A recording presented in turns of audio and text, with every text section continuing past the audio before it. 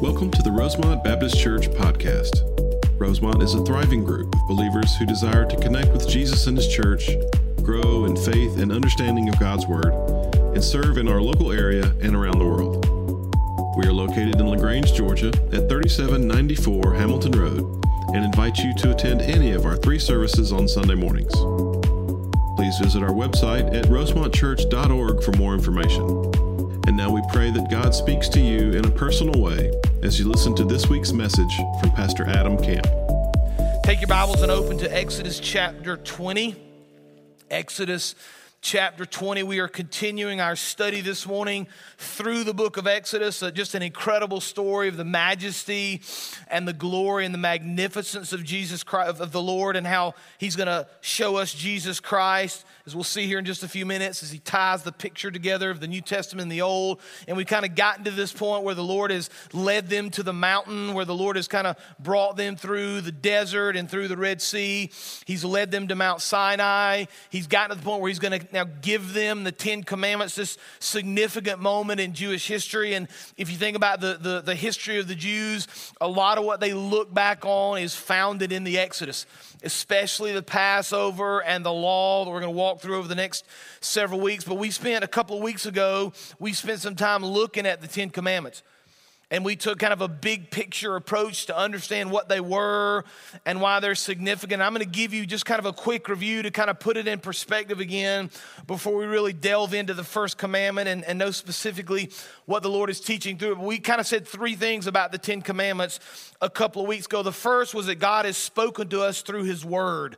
Right, we understand the spoken word has been given to us through the 10 Commandments. We don't serve a God who's isolated. We don't serve a God who is distant.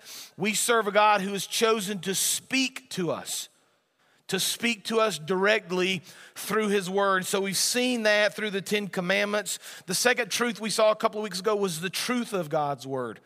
Right, God has chosen to speak to us through His Word, through the 10 Commandments, later through Christ. In fact, John 14:6, Jesus said, I am the way and the truth and the life. No one comes to the Father except through me. And then the third thing we saw kind of wrapped up in the 10 Commandments is the idea of love.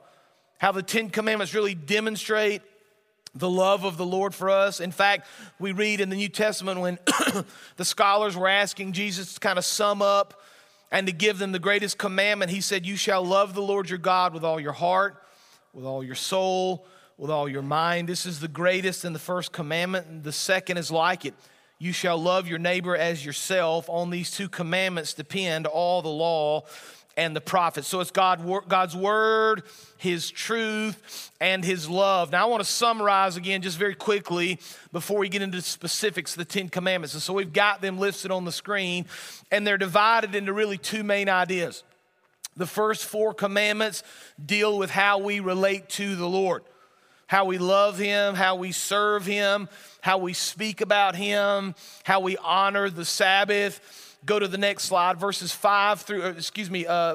5 through 10 speak about how we relate to the world, right? So it's loving God, and the first portion, loving man. How do we relate to God? How do we relate to our neighbor? And so as we walk through these verses, as we get a better sense of exactly who the Lord is, we're going to go verse by verse and commandment by commandment. We're going to begin this morning with the first commandment. In fact, we'll spend all morning walking through these 3 verses, Exodus chapter 20, beginning in verse 1. So Moses has gone to the top of the mountain. Moses is hearing from the Lord. The Lord is speaking and been very clear to Moses. The people have surrounded the mountain. God's now going to give him the first commandment in Exodus 20, beginning in verse 1. And God spoke all these words, saying, I am the Lord your God, who brought you out of the land of Egypt, out of the house of slavery. You shall have no other gods before me. Now, I just want to spend a lot of time thinking about verse 2, which will lead us really into verse 3. And I've kind of underlined a couple sections that I want to draw your attention to. So put that first point up, if you would. I am the Lord your God. I've underlined the word I am, the words I am. And if you're taking notes, you should do that as well, because I want to kind of draw something out for you that I want to make sure you don't miss. Words matter. Right? Even in the world we live in, sometimes words seem to have different meanings. But words matter in Scripture, and when the Lord gives us specific words, we need to take note of those words. And so when he begins the 10 Commandments with the idea of I am, I want you to understand the critical role that plays and why it matters. Now, if you've been with us for a period of time now, walking through the book of Exodus, you'll be familiar with what I'm about to say, because several weeks ago, when we were in Exodus chapter 3, we studied the burning bush. Now, let me just set the stage for you, right? Moses has fled from Egypt. He's wandering in the wilderness. He's got sheep. He's gone, the Bible says, kind of the other side of the desert. And as he's kind of tending to his sheep one night, he notices a bush that's burning but not consumed. He goes to the bush. He speaks. The Lord speaks to Moses through the bush. And he says in Exodus chapter 3, verse 10, this is the Lord speaking to Moses, "Come, I will send you to Pharaoh, that you may bring my people, the children of Israel, out of Egypt." But Moses said to God, "Who am I that I should go to Pharaoh and bring the children of Israel out of Egypt?" And he said, "But I will be with you, and that shall be the sign for you that I have sent you. When you have brought the people of Egypt, you shall serve God on this mountain." Now, we've got the next couple of verses of Exodus chapter 3, verse 13. I want you to listen to what the Lord says here. "Then Moses said to God, if I come to the people of Israel and say to them, the God of your fathers has sent me to you, and they ask, what is his name? What shall I say to them?" And God said to Moses, "I am who I am." And he said, "Say this to the people of Israel, I am has sent me to you." Right? You see the connection there? God says, "I am the great I am," right? And when he says that, he's talking about his eternal nature, his divinity. He's unchanging, he's infinite, he's self-existent. And so when God begins the 10 Commandments with this phrase, "I am," he's drawing this straight line back to the burning bush to remind the people of Israel exactly who he is, exactly what he's done, and exactly what he has accomplished. Now, the Jewish people would have known this. Right, we have to be reminded of it. They would have known it clearly. They would have understood the significance. They would have known exactly what the Lord's doing here. And to them, it would have meant something. One writer explained it like this. He said, "I am is the ultimate statement of self-sufficiency, self-existence, and immediate presence. God's existence is not contingent upon anyone else. His plans are not contingent upon any circumstances. He promises that he will be what he will be. That is, he will be eternally constant God. He stands ever present and unchangeable, completely sufficient in himself to do what he wills to do and to accomplish what he wills to accomplish." Right, so the Lord, in the first 2 words of the 10 Commandments, go back to that first main point, I am. The Lord, in the first 2 words of the 10 Commandment, when he says, "I am the Lord your God," he's reminding the people of Israel all that he's done, all that he's accomplished, his majesty, his power, and his glory. But he's doing something else for us. Now, when Moses wrote this, when the people of Israel read this, they didn't have a full understanding of the scripture like we do. They didn't have the New Testament like we do. And so the Lord has kind of given us this glimpse of what is to come, right? He's already kind of reminded them of the burning bush and who he is and what he's accomplished. He's also reminding us, as we read it and study it and understand it, of exactly who Jesus is going to be. Now, let me remind you, Jesus, as he walked the earth, had all sorts of interesting discussion with religious leaders. And oftentimes they would try to trip him up. They would try to confuse him. They would try to ask him questions that he couldn't understand. And we find one of those accounts in John chapter 8. I'm just going to read it to you. I want you to listen. As we think about the Lord is the great I am, I want you to listen to the words of Jesus in John chapter 8, beginning in verse 53. Here's what the religious leaders said to him. "Are you greater than our father Abraham, who died, and the prophets died? Who do you make yourself out to be?" And they're asking Jesus. Jesus answered, "If I glorify myself, my glory is nothing. It's my Father who glorifies me, of whom you say he is our God. But you have not known him. I know him. If I were to say that I do not know him, I would be a liar like you. But I do know him, and I keep his word." Still Jesus talking. "Your father Abraham rejoiced that he would see my day. He saw it and was glad. So the Jews said to Jesus, "You are not 50 years old, and have you seen Abraham?" And Jesus said to them, "Truly, truly, I say to you, before Abraham was, I am." So they picked up stones to throw at him, but Jesus hid himself and went out of the temple, right? They picked up stones because he was claiming to be fully God. They understood it. And so when the Lord speaks to us in the Ten Commandments, "I am the Lord your God," he's reminding us of all that he has done. He's reminding us of the burning bush. He's reminding us of how he led the people through the wilderness. He's also pointing ahead to Jesus. See, 7 times in the book of John, Jesus is going to use this phrase again. He's going to do it in John 6:35, "I am the bread of life." John 8:12, "I am the light of the world." John 10:7, "I am the door." John 10:11, "I am the good shepherd." John 11:25, "I am the resurrection and the life." John 14:6, "I am the way and the truth and the life." John 15:5, "I am the vine." Right? The Lord wants us to see his greatness and his majesty and his glory, who always was and who is and who will be. Just as the Lord saved the people of Israel then, Jesus still saves us today. He is the great I am. Now look at Exodus again, chapter 20, verse 1.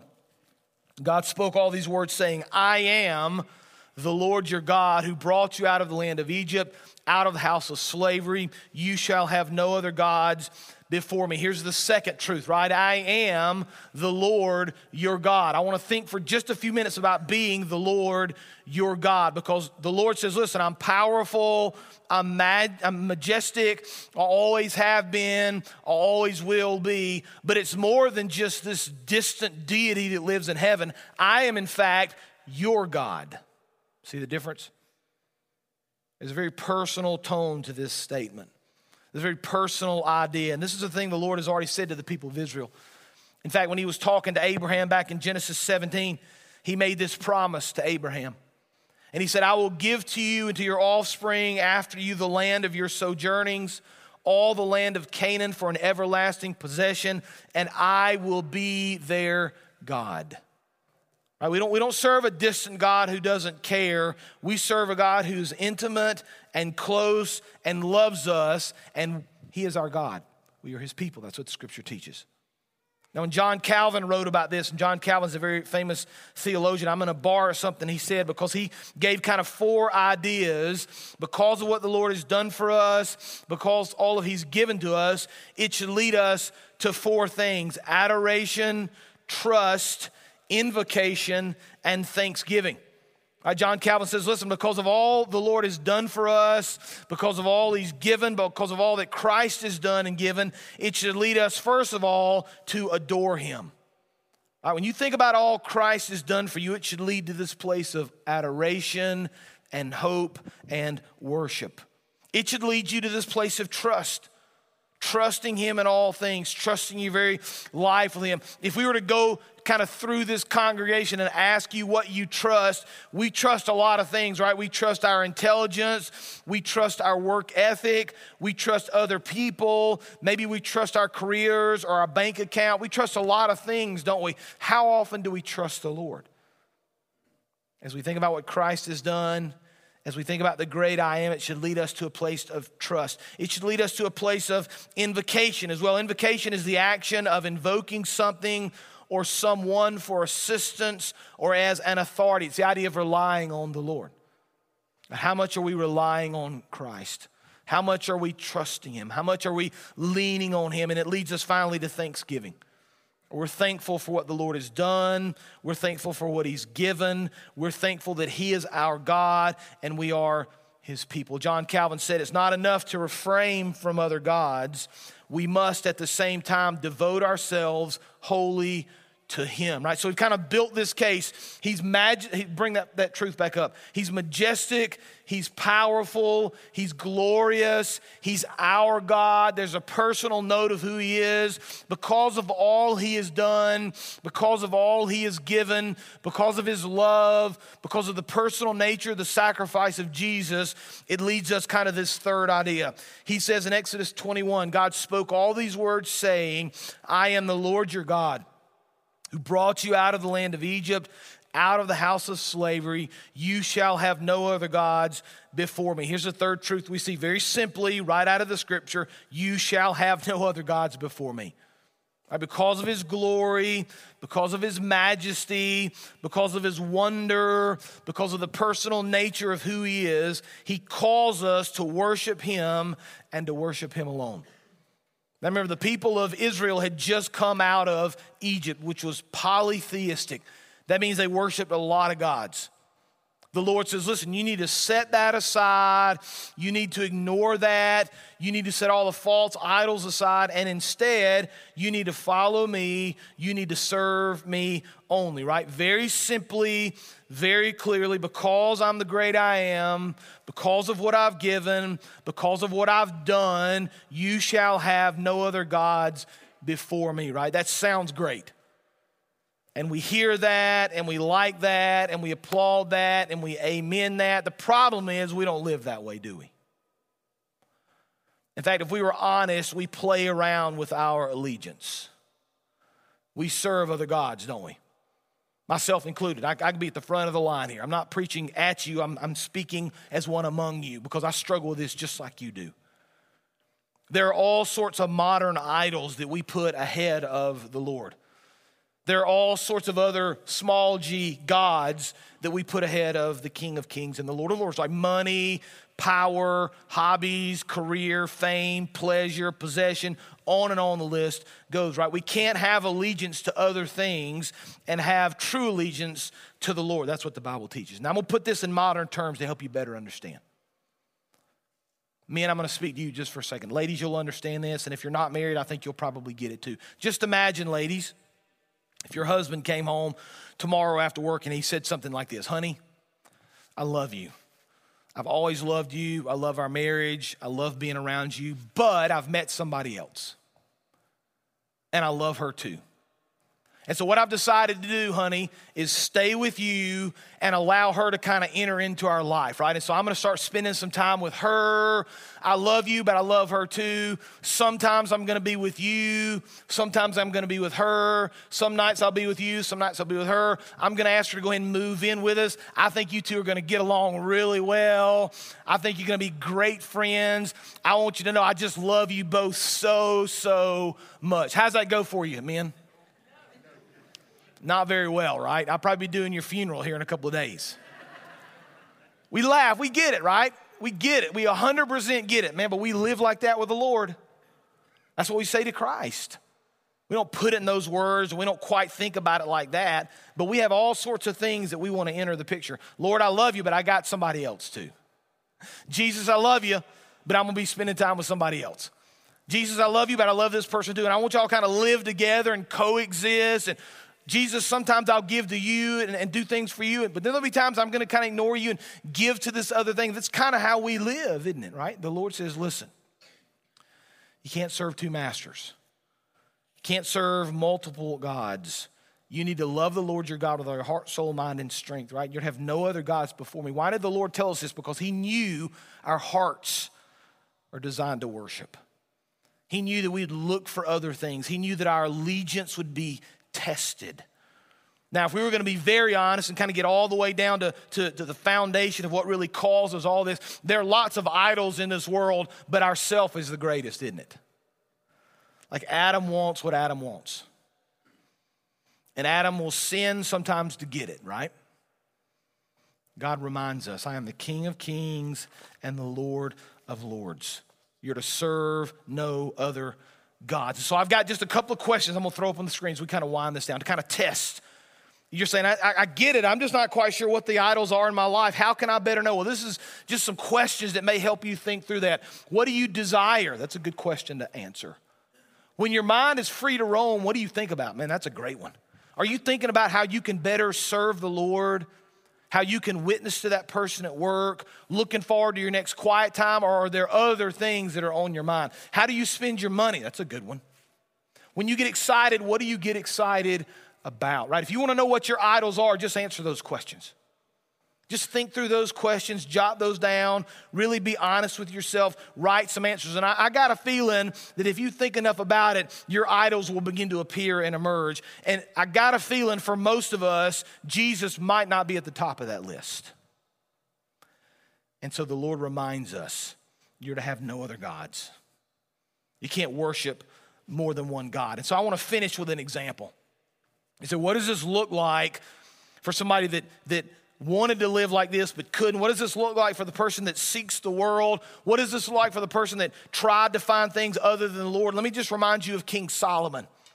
Solomon, the Bible teaches, was the wisest man that ever lived, and his stories in Ecclesiastes 2. In fact, I've got a couple of verses that I want you to see to understand exactly what goes through King Solomon's mind. He says in Ecclesiastes 2, verse 1, I said in my heart, come now, I will test you with pleasure. Enjoy yourself. In other words, he's saying, I want what I want. I want to get what I want to get, right? I want to bring pleasure to my life. So verse 4, he says, he kind of lays out what he did. So I made great works. Here's what Solomon did. I built houses and planted vineyards for myself. I made myself gardens and parks and planted in them all kinds of fruit trees. I made myself pools from which to water the forest of growing trees. I bought male and female slaves. I had slaves who were born in my house. I had also great possessions of herds and flocks, more than any who had been known before me in Jerusalem. I also gathered for myself silver and gold and the treasure of kings and provinces. I got singers, both men and women, and many concubines, the delight of the sons of man. So I became, verse 9, great and surpassed all who were before me in Jerusalem. Also, my wisdom remained with me, and whatever my eyes desired, I did not keep from them. I kept my heart from no pleasure, for my heart found pleasure in all my toil, and this was my reward for all my toil, right? So Solomon says, listen, I wanted what I wanted, and I got it. Houses and women and riches and possessions and fame and anything I wanted, I got it, right? This guy, by definition of the world, had it all. How does it turn out? Verse 11, then I considered all that my hands had done, and the toil I had expended in doing it, and behold, all was vanity and a striving after the wind, and there was nothing to be gained under the sun. And then he summarizes in verse 17, so I hated life, because what is done under the sun was grievous for me, for all is vanity and a striving after wind. You know, if you're not real pleased with your life, if you just can't seem to find true peace or joy, it might be because you're running after the wrong things. There's only hope in Christ. You want to defeat the idols of the world, turn to Christ and trust him only. Jesus says, listen, you can't serve multiple masters. You can only have one God. Serve Christ, trust him, and allow him to do great work for his kingdom. Let me pray for us. Father, we thank you for this clear teaching, for this clear picture you've given us, Father, of who you are, of your majesty and your glory. Lord, we thank you that you have kind of shown us very clearly all we can do and how we should live and the significance of putting you first in all things. So I pray, Father, we'd remember your power. Remember who you are. Remember all that you've done. Remember that you are our God and we are your people. And because of that, Father, worship no other gods. Put you first. Trust you in all things. Father, use us to do great things for the sake of your kingdom. We'll give you the praise and the honor and the glory. It's in Jesus' name we pray. Amen.